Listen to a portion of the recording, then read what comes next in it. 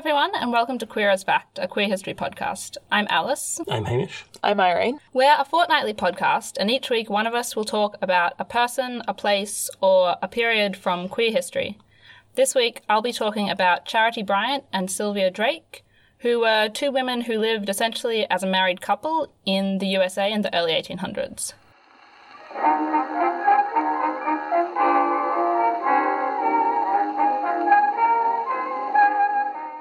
Charity Bryant was the older of the two, Sylvia and Charity, so I'm going to talk about her first. She was born on the 22nd of May in 1777 in North Bridgewater in Massachusetts. So she was born in the third year of the American War of Independence, and that's going to be important because all the, Republican ideals about, independence and fraternity and stuff affect how she lives her life and are really important at the time. She's the youngest of 8 children. That is too many children. That is too many children. These are Puritans in the early 1800s. They're all going to have too many kids. Cool. That's the I'll situation. get prepared for that. What was the average number of kids at the time? Was that slightly too many children, or a normal number of children, or enough children? I'm not sure, but Sylvia's also the youngest of 8 children. Okay. So, and most of their siblings have 8 or more children. Okay. So Sylvia has 7 siblings, and between them they have 64 kids. Okay, So the average is more than 8. Yes. She came from a small family of 8 children. Her mother died of TB a couple of months after she was born. And her father remarried to a woman called Hannah Richards, who was not very nice to the kids. They didn't get along well. And so she was very close to all her siblings, but by the time she was 15, they'd all moved out of home because of the conflict between them and their stepmother, and also between them and their father. He made some poor choices. Yeah, he apparently wasn't very nice either. He presented a good public face, but in the kids' letters to each other, they're like, yeah, our dad has an awful temper, and I'm really sorry you have to deal with him. So, their parents aren't great. So, in 1797, when she was 20, Charity's dad kicked her out of home. We don't actually know why he kicked her out of home, but probably it was because she was showing no interest in getting married and because she may have been having a relationship with a girl who lived near her. So it's I'm going to kick you out of home. I was hoping you'd leave of your own accord by getting married, but you're not. We discussed this in the last episode where I don't know if he was able to support her or if he was being a dick or if he was because that was definitely a thing where your children getting married and leaving and then supporting themselves by, becoming part of another family unit and then germinating off was a thing. Yeah, so it would have been very hard for her family to support her if she stayed single for her whole life. Their family was pretty well off, but she did have an aunt who was also called Charity who died in a poorhouse because she never got married and they just couldn't afford to support her. Yeah, there was a reason that he really wanted her to get married. How did they manage to raise 8 children if they can't afford to support one single woman? That is a very good question. The girls married pretty young and moved away, and the boys also moved away for work as soon as they could. They still raised 8 children for a while there. This still isn't going to add up. Yeah, that's true. But there's definitely that thing where children, in a time where scarcity is rampant and it's hard to get around and live, are a sort of a calculated risk where eventually you will get old. And even if they can't give you their kidneys yet, they can give you their houses and their hospitality and their support when you can no longer farm or work, which is not something that you could otherwise support yourself in. And so people raise large families hoping that their progeny will be able to support them. Well, in that case, Charity has value as a single woman at home. She does, but they can't afford to keep her, or they're possibly upset about her pursuing relationships with other women. We don't actually have a record of why they kicked her out. These are just the probable reasons. Yeah, I'm not saying that her parents were great people. Her letters show that her parents weren't great people. Okay, But continue. I'm saying this might have been some of their reasoning. So another reason that it was seen as important at the time for girls to marry was because in the Republic, they were really focused on being good citizens. For men, that meant participating in politics and voting if you owned land and were white. And for women, that meant producing sons who could be good citizens. So for a woman, to get married and have sons was the way to be a good citizen. So that also informs why her family wanted her to get married. Hooray, the past. Hooray! Yes. So her father kicks her out, and she goes to live with her sister Anna and Anna's husband Henry, who live about 50 kilometres or 30 miles away, which is a long way. While she was living with Anna, Charity supported herself by becoming a schoolteacher.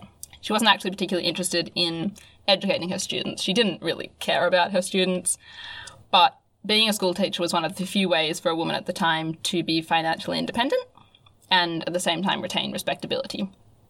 Yeah. So women working in other jobs was seen as, you're out in the world, in the public sphere, and that's really inappropriate. But if you're in a schoolhouse with kids, women are supposed to look after kids. So that was seen as more okay. But it also appealed to Charity because a lot of young women at the time were becoming school teachers, and so it was a place for her to meet other like-minded young women who were independent, educated, and also potentially queer. I was going to say, when you say like-minded young women, you mean she's hoping to, hook up with people? Yeah, she became a school teacher to pick up. There were books at the time, there was a dictionary I read, a dictionary of, 17th century slang that defined the word dildo, and it was a dildo is a phallic object made of whatever they made dildos of at the time, used by schoolmistresses and nuns, this is what these women are doing with each other. Is that just because of the frigid schoolmistress trope? Did that exist then? I don't think they meant this is what these women are doing with each other. I think they meant these women aren't getting sexual fulfillment from a man. This is how they're masturbating.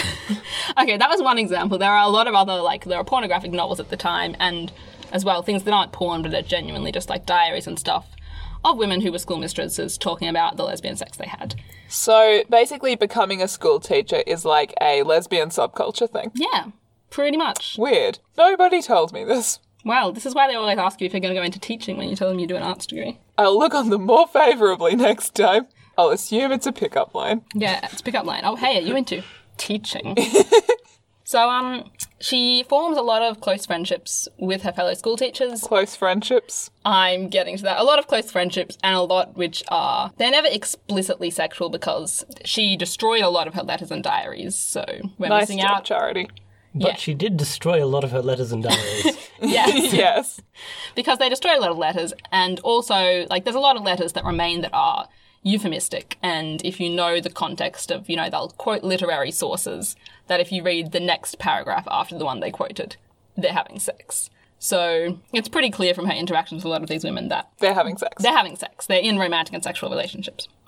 From the outside, these close relationships would not have seemed that unusual. The idea of these close, one-on-one, intimate friendships between young people of the same gender was encouraged because it fit with the idea of fraternity as being a very important part of the foundation of the American Republic. I see. It was contrasted with, loyalty to the monarch. Like I said before, the possibility that they were having sex is definitely there, and it was also recognised at the time. These books I talked about, like this dictionary or these pornographic novels, were about lesbian schoolmistresses. Society as a whole knew that there could be lesbian schoolmistresses. But because sex and romance were less closely linked than we link them today, so people wouldn't have looked at these relationships and immediately gone, oh yes, they are having sex. Yeah. So generally they could get away with this, and this was a good space for young queer women to explore their sexuality, meet other young queer women, and form relationships. And outside concern really only arose once they started prioritising these friendships over marriages and turning down suitors because they didn't want to leave their friends. So what you're basically saying is that the sort of romantic friendship, the same gender romantic friendship situation here is a practice run for marriage. I never read it in those terms, but yeah. Okay, because that's a sort of familiar thing that I've run into in other contexts. There's that kind of queer relationships are acceptable when you're young. Yeah, they were definitely accepted to be one-on-one relationships. They would exhibit jealousy when, oh, I thought I was your friend. Why is she your friend? You only need one friend. So this is like the Mallory Towers friendships. Yeah, it's like what you read in boarding school novels in the early mid-1900s. Yeah, it's those friendships. Yeah. Unfortunately for Charity, her relationships with other women did end up generating a lot of gossip. She didn't get away with pretending to not be a lesbian. What did she do wrong? What gave her away? There's a couple of reasons why Charity's relationships may have generated gossip, even though romantic friendships were pretty acceptable at the time. One reason is that Charity didn't behave in the way a young woman was appropriately supposed to behave. She wasn't very modest in the way she talks about herself. When you read all her friends' letters, they'll say, oh, I'm not very good at writing, but I tried to express myself in this poem. And Charity's just like, guys, I wrote you a poem. It's great. Read my poem. She's very outgoing. She's very assertive. She's very self-confident. So she's not considered to behave appropriately for a young woman already. So it's not necessarily her relationships that are causing the gossip here. She could be having relationships with men and would possibly have caused just as much drama. Absolutely, yeah. And the situation that Charity's going to experience where this gossip causes her a lot of trouble, a lot of women and men experience similar issues in heterosexual relationships. Yeah, absolutely. But another thing that does come up is that she's described as looking like a man. And it's not in the way she dresses. When people are comparing her to, oh, who does Charity look like? They don't compare her to any of her sisters. They all say, Charity looks like her brother Peter. And it's just in her face and the way she holds herself and the way she walks. They say she looks like a man. And so in the eyes of society, she behaves like a man and she looks like a man. And she's having these relationships with women. And at that point, people start to talk. There's very few sources that openly acknowledge what they were talking about because people won't write about lesbianism, is probably the situation there. They all write these letters saying, oh, you know, I can't commit this to paper, but we know what's going on here. So we all know. It's like the love that dare not speak its name. So Charity begins her teaching career staying with her sister Anna, and she ends up leaving that town because of the gossip that starts being generated about her relationships with other women. And for the next 3 years, she continues to move around Massachusetts and New Hampshire and all the surrounding states, staying with various relatives and trying to find a community where she can form relationships with other women without suspicion and where this gossip doesn't follow her. I guess it's lucky she had 7 siblings. It is lucky she had 7 siblings. 2 had died by this point.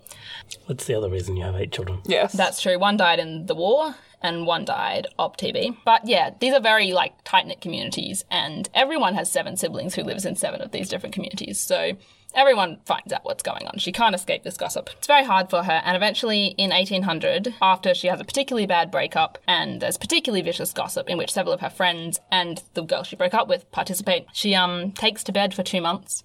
And eventually she returns home to live with her father. Oh no. Charity, don't do that.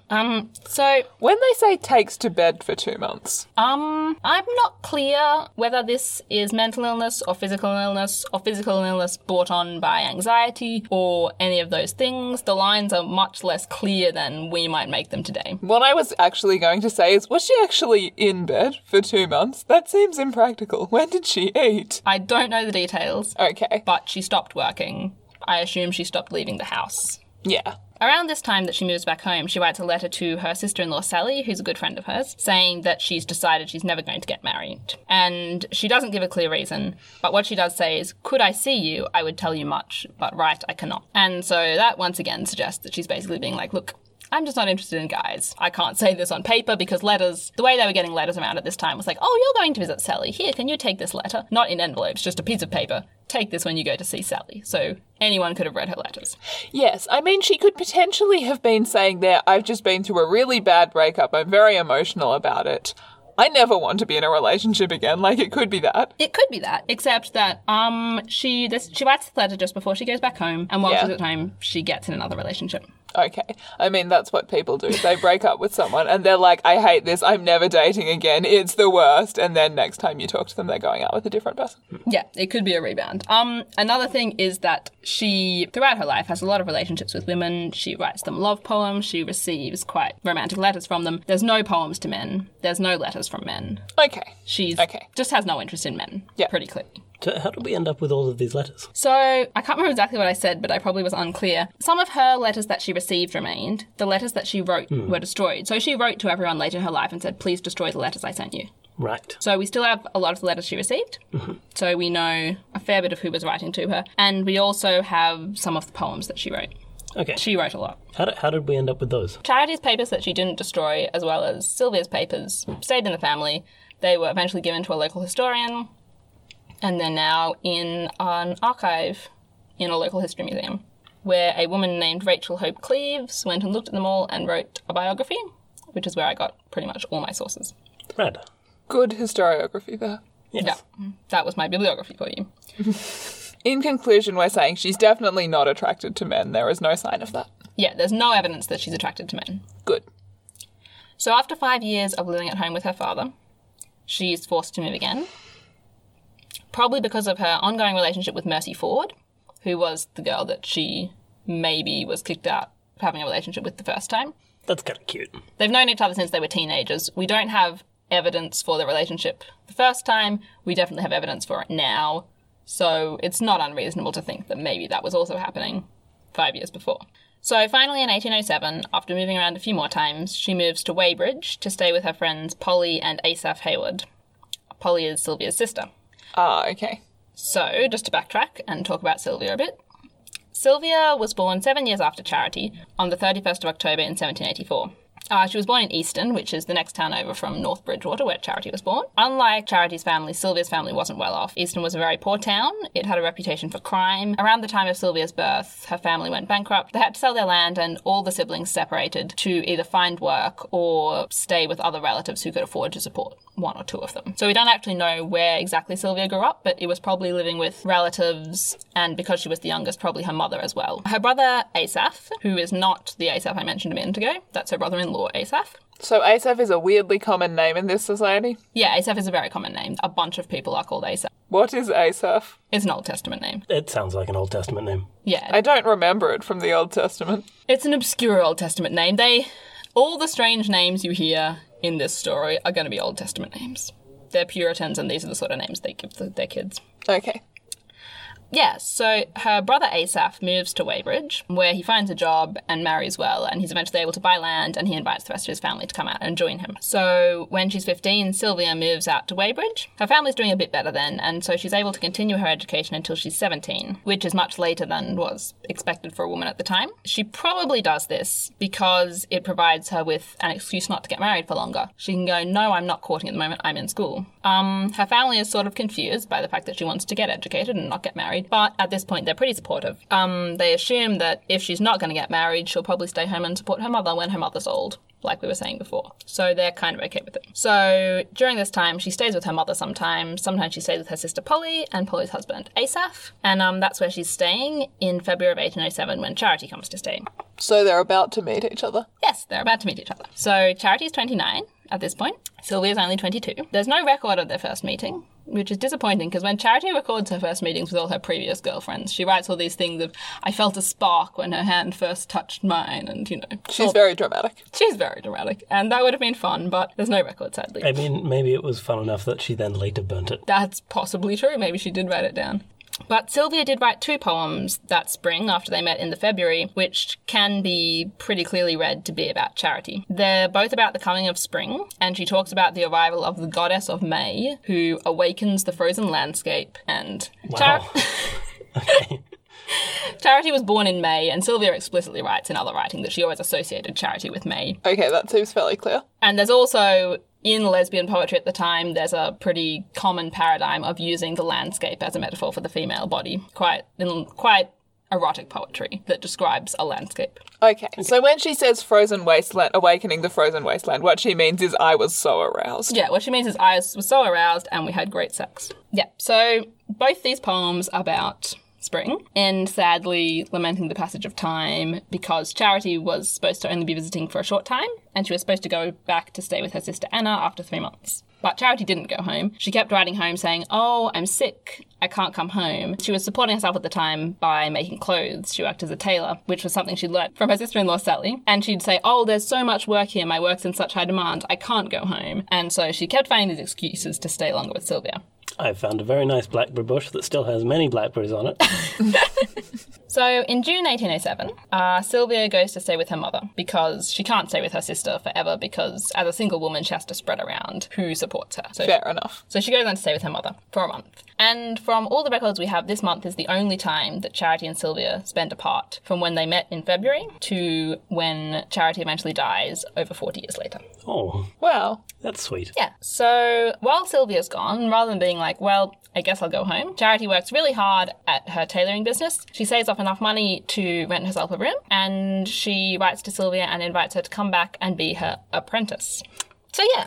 On the 3rd of July, Sylvia leaves her mother to come and move in with Charity. And for the rest of their lives, they celebrate this day as their anniversary.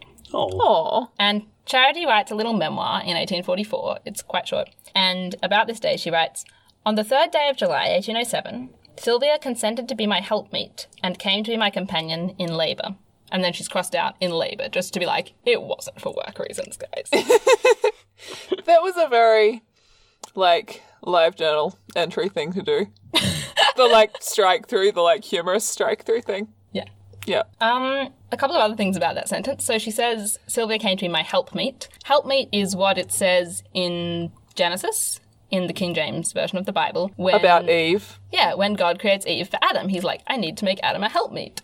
So because of that, at the time, it was a very common way for American Protestants to say my wife, was to say my helpmeet. Okay. The other interesting thing about that sentence is that she says she consented to be my helpmeet. In the law of the time, consent was all that was needed for a common law marriage. You didn't need a religious minister or I don't know what it's called, the equivalent of a civil celebrant. If it could be proven that both parties had consented, under common law that was considered a marriage. And that extended to marriages between people who wouldn't legally be allowed to marry usually. So marriages between slaves or marriages where one or both of the parties was underage. If it could be proved that they consented, it was legally a marriage. Okay. So, although it's pretty unusual for these two women to be living as a married couple at the time, there's precedent for it. And precedent with gay people, or just generally precedent with people who were not usually allowed to get married. It was sort of like, if it looks like a marriage, I guess it's a marriage. Yeah, I don't know of any precedent with gay people, so I'm going to hazard a no, but I'm not sure. But yeah, precedent for people who couldn't get married, living together and acknowledging that they'd both consented to a marriage, to be considered a legal marriage. So Charity's still writing home to Massachusetts, pretending she's sick. Charity! She's only told her real story to her sister Anna, who's probably the sister she's closest to. She writes to Anna saying, you know, this apprentice has moved in with me. She doesn't explicitly say we're married, but I think Anna knows what's going on. Anna writes back and she says, from your representation, Sylvia appears to possess a degree of excellence which entitles her to a place in my heart. Your friends are mine. And whoever performs the offices of kindness toward you does it to me also. Performs the offices of kindness. I'll just clarify. What she's talking about when she says performs the offices of kindness is that Charity was often sick, and she mentions in her letter to Anna that Sylvia will look after her when she's sick. So Anna's saying, you know, she takes care of you, that's really important to me. So Anna's pretty supportive of their relationship. But anyway, by the spring of 1808, Charity is running low on excuses not to go home. She can only be sick for so long. But she doesn't want to leave Sylvia. And she writes a poem about this, which is called On the Prospect of Separation. And I just want to quote a line from this for reasons that will become clear. She says, this heart, her heart, to her inclined, by every gentle tie that binds the tender heart. And I wanted to quote that, because that was almost exactly what Captain Moonlight said about James Nesbitt in our first episode. I did not remember that. Yeah, George Scott said about James Nesbitt, Nesbitt and I were united by every tie that could bind human friendship. So I liked that was the same. So eventually Charity solves this problem by taking Sylvia to Massachusetts with her to meet her family. It was very common at the time in American society for newlyweds to do a bridal tour where they went and visited all the relatives who hadn't been able to come to the wedding and introduced them to their new spouse. It was a precursor to a honeymoon, basically. And this is what Charity and Sylvia do. So first they go and see Anna, and Anna writes them these letters, which are basically letters of recommendation. She gives it to Sylvia and says, you know, read this out to all my other siblings. And it says, you know, Sylvia's great. Sylvia and Charity are really well suited. This is really good. And so that sort of enables Sylvia to be accepted by the rest of the family. And this is the first step to the family, and by extension, their communities, to accepting their relationship. They go on to see Charity's father and several other of Charity's family, old friends, and old lovers. Is Charity's father fine with this? Like, we know Charity's father is not a good person already. We thought he threw her out because she was in relationships with women. I think he's not fine with this as you would expect. And I think part of the reason is because Charity lives very far away and he doesn't have to deal with it anymore. Okay. So he really just doesn't want lesbians under his roof. He doesn't want to have to support her. He doesn't want lesbians under his roof. If she's going to live with her partner in Weybridge, which is, I can't remember how far away I said, it's not his problem, so he's kind of okay with it. Okay. Not great, but okay. The old girlfriend seems like a weird thing to do on a honeymoon. Yeah, so the issue with the old girlfriend, this woman is named Lydia Richards, and she was the girlfriend that Charity was with just before she met Sylvia. And the reason she left Lydia was not because they'd broken up, it was because people had found out about their relationship. And Charity basically had to leave, once again, because of the gossip. And to be honest, she essentially abandoned Lydia. She just kind of stopped writing to her. And Lydia was writing saying, you know, when are you going to come back to me? Why aren't you coming home? And Charity was saying, oh, I'm sick. when she'd moved in with her wife. That's a rude surprise. Yeah. Charity. It wasn't a great move on Charity's part. No. But she reconciles with Lydia. Somehow. Yeah, it's not an easy reconciliation. It takes a while. There's several letters. But eventually they do reconcile. And after they visit Lydia on this bridal tour, Lydia writes and says, "Much of my love attends Sylvia. The world is no longer kept in ignorance. May you long be happy in each other." Oh. Okay. So Lydia's moved on. Lydia's okay. Yeah, and she continues to visit Charity and Sylvia and write to them throughout their lives, and they stay friends. That's good. So that's good. I also liked that she said, "The world is no longer kept in ignorance," which may have been, "Oh, so this is why you said you were sick," but may have also been, "You're publicly in a queer relationship now. Good for you." I don't know which one it is. Possibly both. Maybe both. It sounds a little passive-aggressive. It could be a little passive-aggressive. Lydia never marries, probably because of her relationship with Charity and how that ended badly. So yeah, it's not great. Probably because of her relationship with Charity? Yeah, so after she realises that Charity is living with Sylvia, she writes a letter to Charity basically saying, "I've realised that being this emotionally invested in friendship," is what she calls it, which they used friendship broader than we did. Yeah. Yeah. "I've realised that it's bad to be this emotionally invested in a friendship. It causes too much pain. I'm going to focus on God. I'm going to stay single." And she does. She becomes quite pious and she never marries. So, finally, the last thing that Charity and Sylvia do before they return to Weybridge is that Charity gives her brother Peter enough money to buy a wedding ring. That's a lot of money at the time. Do people not usually buy wedding rings? Usually, the husband buys a wedding ring for the wife. Okay. So, for a woman who it's hard for a woman to earn money. Yeah. Enough money for a wedding ring is a lot of money. And probably what I'm guessing happened here is Charity bought a wedding ring for Sylvia. Yeah. So they're married now. Okay, that's nice. And in January 1809, the next year, they've saved up enough money to get a house together. They obviously didn't eat any smashed avocado. This tailoring business seems to be going quite well. Yeah. Yeah, it is very successful. And it's mentioned that they do really well when a lot of people around them are struggling in economic crises. Huh. They're still managed to support themselves. They have Are they doing crime? Charity is really good at her job. She has, as well as the skill of sewing, she has the skill of cutting patterns, which there are no pre-printed patterns at the time, and cutting patterns is quite a specialist skill. And they also work really, really hard. They're working like 18-hour days. And Charity writes about this time, the sort of early years living together. "I'm surprised I made it out alive." Okay. Yeah. Okay. It's not great, and they do acknowledge that it's bad for their health, how much they're working, but it does enable them to live together as women without anyone to support them and to get a house together. After which they can chill a bit. They don't chill very much. There's not much chill in this story. They're intense people. So the land they had their house on belonged to a widow called Sarah Hagar, and they probably were able to rent it for the duration of their lives and build on it. Living on another woman's land was a way for them to gain respectability because widows were considered quite respectable, and there was no way for anyone to say, "Oh, these two women are living on a man's land, he's keeping them as mistresses," or anything. So they gained independence and respectability, and they lived together, and it was good. Their house was very small at the time. It was 12 feet by 12 feet. Oh, okay. So Which it's like is- this room? Yeah, it's about 3.5 meters square. It's probably a bit smaller than this room, which means nothing to our listeners.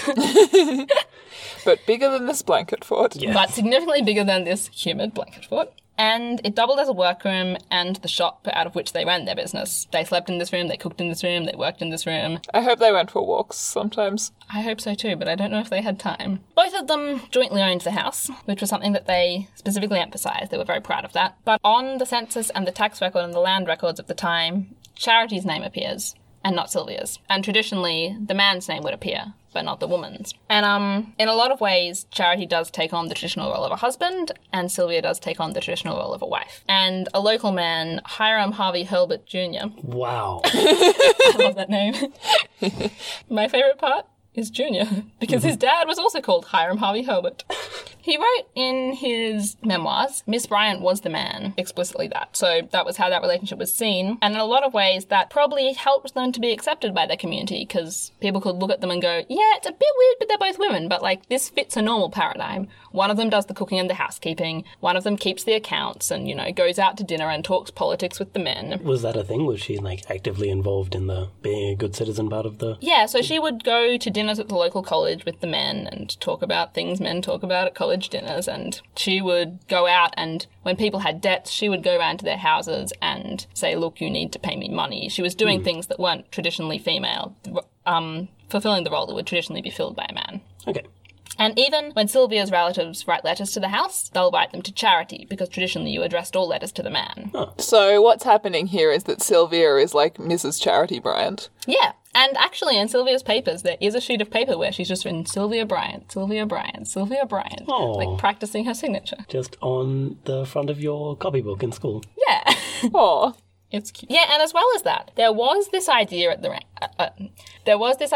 at the time that was strangely common of a female husband. It appeared in novels, it appeared in porn, it appeared in newspapers. There were usually stories about women dressing in men's clothing and often passing as men and then marrying other women. It was common enough that in 1819 there's this joke story in a newspaper in Maine where a woman goes to court with a summons against her husband and the judge says, oh, what is it? Is this another female husband? And she says, no, it's bigamy this time.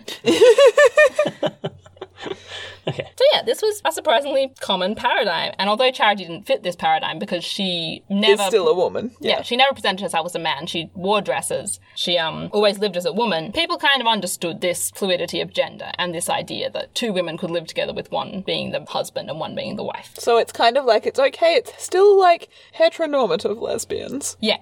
And I think that's a lot of the reason that they were able to have this relationship and be so accepted is because they were heteronormative lesbians. In these stories about female husbands, sex was a pretty accepted part of these stories. It was either implied through euphemism or it was explicitly stated, not like, yeah, they're having sex, but like, oh no, there is no sex. Why would there be sex? In a way of saying, there's totally sex. But yeah, so people understood this paradigm and probably understood that there was sex involved. That isn't to say that everyone was fine with it. While Charity's family was quite okay, but also quite far away, which I think helps them be quite okay, and Sylvia's sister Polly and her husband Asaph were frequent visitors at the house and got along really well and good friends with Sylvia and Charity. Sylvia's relationships with several of her brothers and her mother were definitely harmed by this relationship.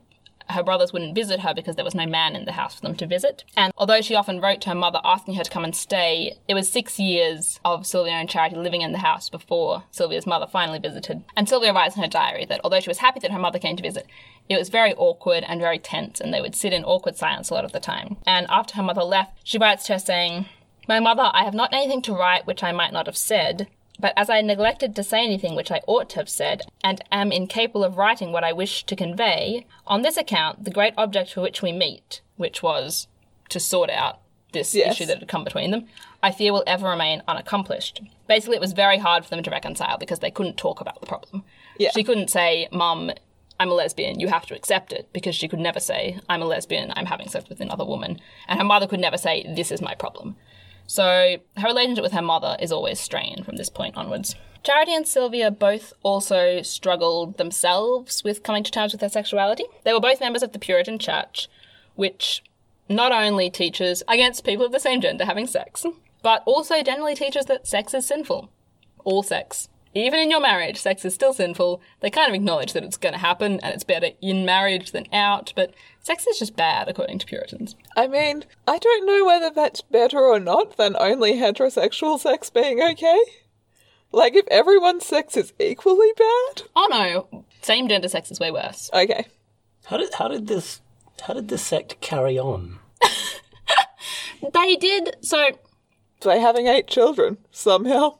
Yeah, they thought that sex was sinful, but they knew you were going to have sex, and they very much acknowledged, look, this is going to happen, so they said, have sex within your marriage. So I looked at what the basis of this Puritan attitude to sex is, and more generally what the basis of a lot of the Christian attitudes to sex are, which teach that sex is a sin. So in the year 300... We're going back a bit. Okay. Yeah, so in the year 300, St. Augustine of Hippo, who lived in North Africa... I'm imagining him riding on a hippo, to be honest. No. He wrote that, basically, before they ate the fruit in the Garden of Eden, Adam and Eve probably weren't having sex, or weren't having lustful sex. How do you have non-lustful sex? You can't have non-lustful sex anymore because Adam and Eve ate the fruit in the Garden of Eden. Right. You used to just have, like, pleasant, gentle, platonic sex. Well, he even talks about how... Slightly bored, distracted sex. Imagine it more like somebody giving you a shoulder massage. he talks about it as being... A pleasant physical experience that isn't lustful. Okay, yeah. He talks about it as being a non-lustful thing, a thing you just kind of do because you have to do it. He talks about how now men get erections when they don't want to and it's out of their control, whereas in the past they could, before they ate the fruit, they could control that and they could just be like, time for sex, we're done here. And it was so much better when sex was like taxes. Yeah, sex was like taxes. So after Adam and Eve ate the fruit, then they started having lustful sex. And we know that sex is bad because they only had lustful sex, the sex that we have, after they ate the fruit. But how did Augustus know this? Augustine? What was his Augustine. name? Augustine. I've got no answer for you. I didn't do very deep reading into this. The other thing which definitely comes up, and which is definitely relevant to the Puritan attitudes, is that if you're having sex with someone, you're much more focused on them than you are on God. And that's not appropriate. Okay. So think about How do God. these people raise children? That takes a lot of focus that could be going to God. They take them to church. So Puritans teach that sex is sinful and that homosexual sex is even more sinful. Extra double sinful. Double sin. Sylvia writes in her diary about her struggle with sins of the first magnitude. So sins of the first magnitude are mostly those banned in the Ten Commandments. So no murder, no adultery, no theft. Weirdly, the Ten Commandments never mentions queer sex. No, but queer sex is one of the sins of the first magnitude. And chances are Sylvia's not killed a man. She can't commit adultery unless she first acknowledges that she's married. She's probably not committing theft, because she's working super hard. If she was committing theft, she wouldn't be working this hard. She may be dishonouring her mother and father.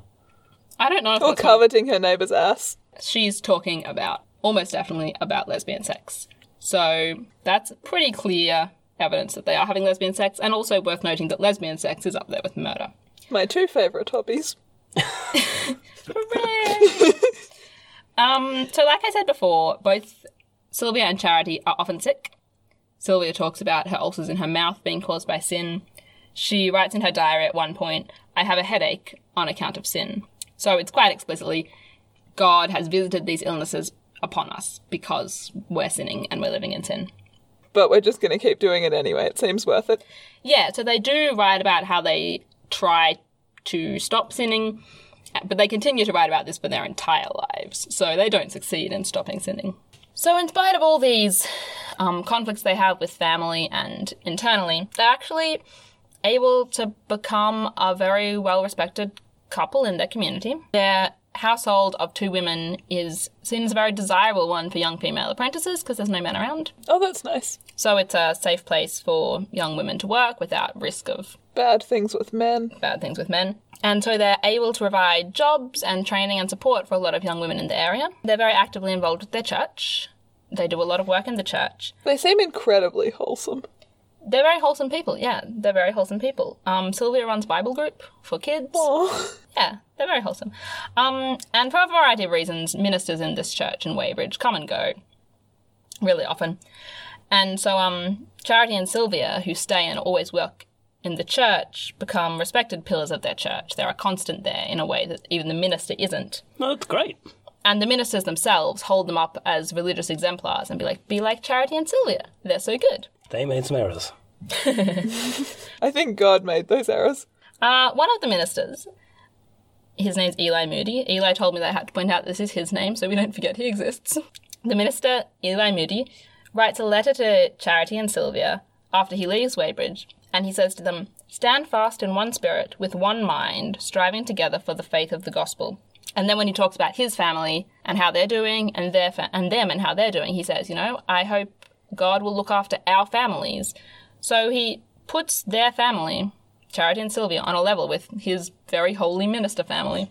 That's lovely. And So he doesn't think they're sinning. say it again. So he doesn't think they're sinning.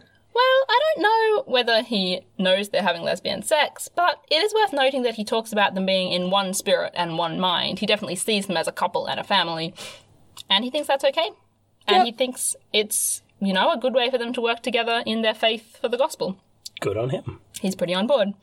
So they were an important part of their church, and they supported a lot of young women in their community, and it was a very small town, so once the church and the young women are relying on them, they become a necessary part of the town. The town can't do without them. So because of that, they're able to have enough respect and standing in the community that they just continue living as a lesbian couple for the rest of their lives, basically. Several parents in the town named their children after Charity or Sylvia. Oh. And there's one kid born in 1834 who's named Charity Sylvia. Oh, that's wonderful.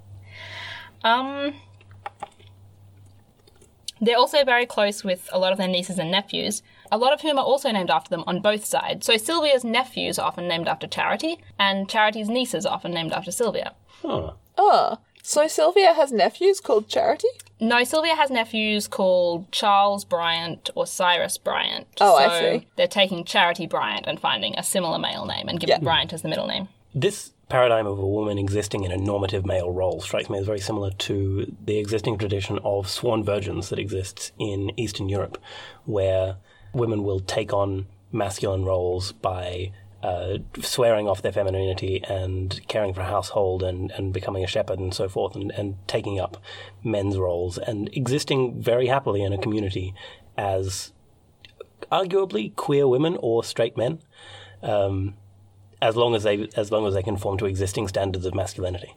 Yeah, and I definitely think that is the case with Charity. People can look at her and go, it's kind of weird that she's a woman, but she's basically a man, so we get what's happening here. Yeah, because generally it was the common practice that you named sons after fathers or uncles, and you named daughters after mothers or aunts. And so they're seeing Charity as an uncle here. Also, the children of Charity's brother Peter do refer to Sylvia as Uncle Drake. Uncle Drake. Drake being her surname. What a good Sylvia. name. Sylvia gets to be uncle now. Yeah, it's definitely in jest. Yeah. When they do it, it's obviously joking.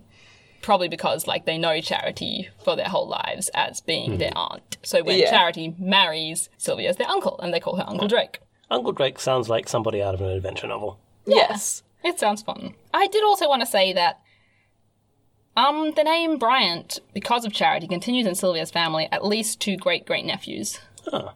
So that was nice. So yeah, even though their families started being like, they're never going to marry men, how will we support them?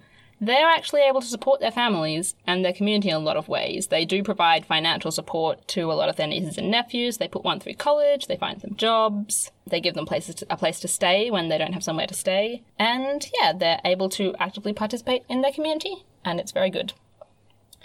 In 1851, Charity's sister Silence comes to visit Charity. Wait, is Charity's sister called Silence? Yes, Charity's sister is called Silence. Is she the heroine of a young adult fantasy novel? No, Sylvia's mother's called Silence. Sylvia's grandmother is called Silence. I think Sylvia has another relative, I can't remember who, called Silence. It's a very common name at the time. That is a distressing virtue name. Yes. So this is interesting. So one of Sylvia's sisters is called Silence. Another is called Desire. Huh. Or maybe it's Desire. Charity's. Anyway, there's another one called Desire.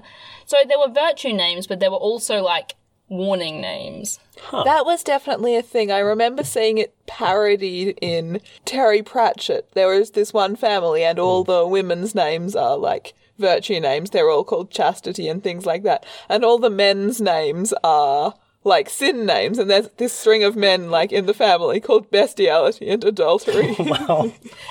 That's unlucky. So you've probably seen the lists that go around the internet occasionally of weirdest Puritan names, and I googled them while I was researching this episode because they're funny. I think my favourite was something like, "If Christ had not died for thine sins, thou wouldst be damned," was their first name. Wow. You always just have to put Jones on the end or something so people understand what this will sound like. If Christ had not died for thine sins, thou wouldst be damned, Jones. Do we just call them Damn Jones for short? He went by Nicholas. Okay. Which you would. So in 1851, Charity's sister Silence visited Charity along with her daughter Carrie. Carrie short for Caroline. That's actually a very normal name. Yeah, no, Carrie is a real name that I've heard. I pointed that out because it's spelled C-A-R-R-Y, so it looked weird. And you thought it might be carry thy burden, Jesus Christ, or whatever. Yeah. It sounded a little bit like we'd taken a brief trip to the 90s. It did. Yes. That was why I specified, because I did look that up, being like, huh? But yeah, it's Caroline. And when they left, Carrie noted the location of the town cemetery as they went past, and she thought, it might contain at some period the mortal remains of those who were dear to me. 3 weeks later, Charity died of heart disease on the 6th of October, 1851. She was 74. She lived with Sylvia for over 40 years. That's pretty solid. Yeah. 74. No time spent apart except that 1 month. Yeah. Yeah. Well done, Charity. Yeah, 74 is also pretty solid, as like she was sickly and she was always sickly throughout her life. So letters pour into Sylvia from her family and her friends of condolence, and they all talk about how lonely she must be, but they all kind of struggle with the awkward wording of trying to say, you know, we're sorry your wife has died, you're a widow, that's very hard, because they can't say either of those things. And one friend does write and say, you know, don't worry, God looks after widows. And then the next sentence is, obviously you're not a widow, but like... God would look after you if God's you were. going to look after you. Yeah. Yeah. But Sylvia wears black for the rest of her life, which is what People a widow do. does. Yeah. And yeah, she very much is widowed. And the one person who does acknowledge this is Charity. Before she died, the last poem we have that she wrote to Sylvia is an acrostic poem, which was a quite common poetic form, not just a thing you do in primary school at the time. She writes an acrostic poem on Sylvia Drake W. The W is for widow. Oh, well. And the poem's all about the inevitability of death and how eventually they're going to be parted and how Sylvia will have to deal with this. So Sylvia lives for another 16 years. Part of that time... She must be quite old. Yeah, she is quite old. She eventually stops the tailoring business. She goes and stays with her brother Asaph. Who must also be quite old, being her brother. Her older brother. She ostensibly goes to stay with him to nurse him because he's old, but she also stays with his family and they help look after her.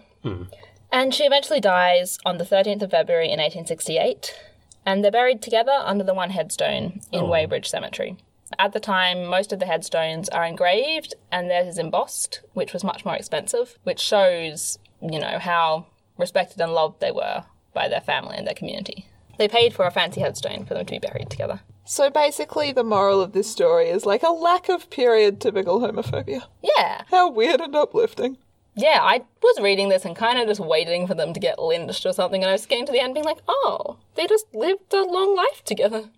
I did not see this coming. I want to finish by talking about a quote from an article written in 1843, so 8 years before Charity's death, by her nephew William Cullen Bryant, who is quite a well-known writer from the time. I'd never heard of him, but apparently he's a big deal in America. And he writes, "If I were permitted to draw aside the veil of private life, I would briefly give you the singular, and to me most interesting history of two maiden ladies who dwell in this valley. I would tell you how, in their youthful days, they took each other as companions for life, and how this union, no less sacred to them than the tie of marriage, has subsisted in uninterrupted harmony for 40 years, during which they have shared each other's occupations and pleasures and works of charity while in health." Pleasures. And works of charity. And works of charity. Charity. Okay. "And watched over each other tenderly in sickness.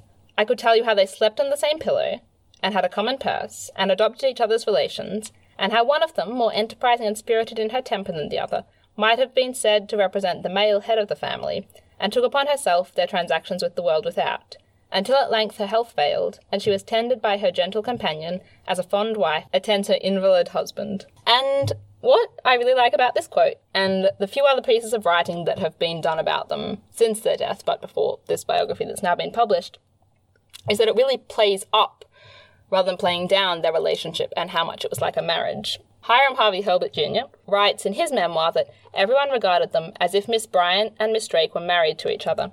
And he emphasises how well they got along with each other, with their neighbours, how important they were to the community. William Cullen Bryant's son-in-law, who writes William Cullen Bryant's memoir, writes historically and accurately about Charity and Sylvia. He says when they met, they were both in their early 20s, and he says that they died not long after each other. So, although he's wrong, he erases the bits of their lives that were spent apart from each other and essentially makes their lives their relationship with each other. Does the thing that people do with folk heroes where they trim the story up a little bit at the edges to fit. Yeah, to make it more romantic. Yeah. So yeah, I went into this expecting a story where they had to be secretly lesbians and no one could know and they were, always hiding and at risk of being kicked out of their community. But they were just lesbians and it was cool? They were just lesbians, and not only were they lesbians, they were pretty openly lesbians, and people were not only like, okay, but like, this couple is a really good role model. It's romantic. And when in 1953, which is much later, so not quite as relevant, a school teacher in the area published another article about them, all their descendants were really proud to discover that these women were in their family. And everyone in the town now is very proud of them. And now they talk about them as the lesbian founding mothers of their town. Aww. So yeah, it was just really good. And I was really pleased. That is a very pleasant surprise. Thank you very much for listening. Once again, I'm Alice. I'm Hamish. I'm Irene. And we are Queer as Fact. You can find us on Facebook as Queer as Fact, on Tumblr as Queer as Fact, or on Twitter as Queer as Fact. And if you want to email us directly, we're at queerasfact@gmail.com. We'd love to hear from you if you have any feedback or any people or periods of history that you'd really like to hear about. We'll also take fan art and speculation about what you think we look like. We'll see you next time.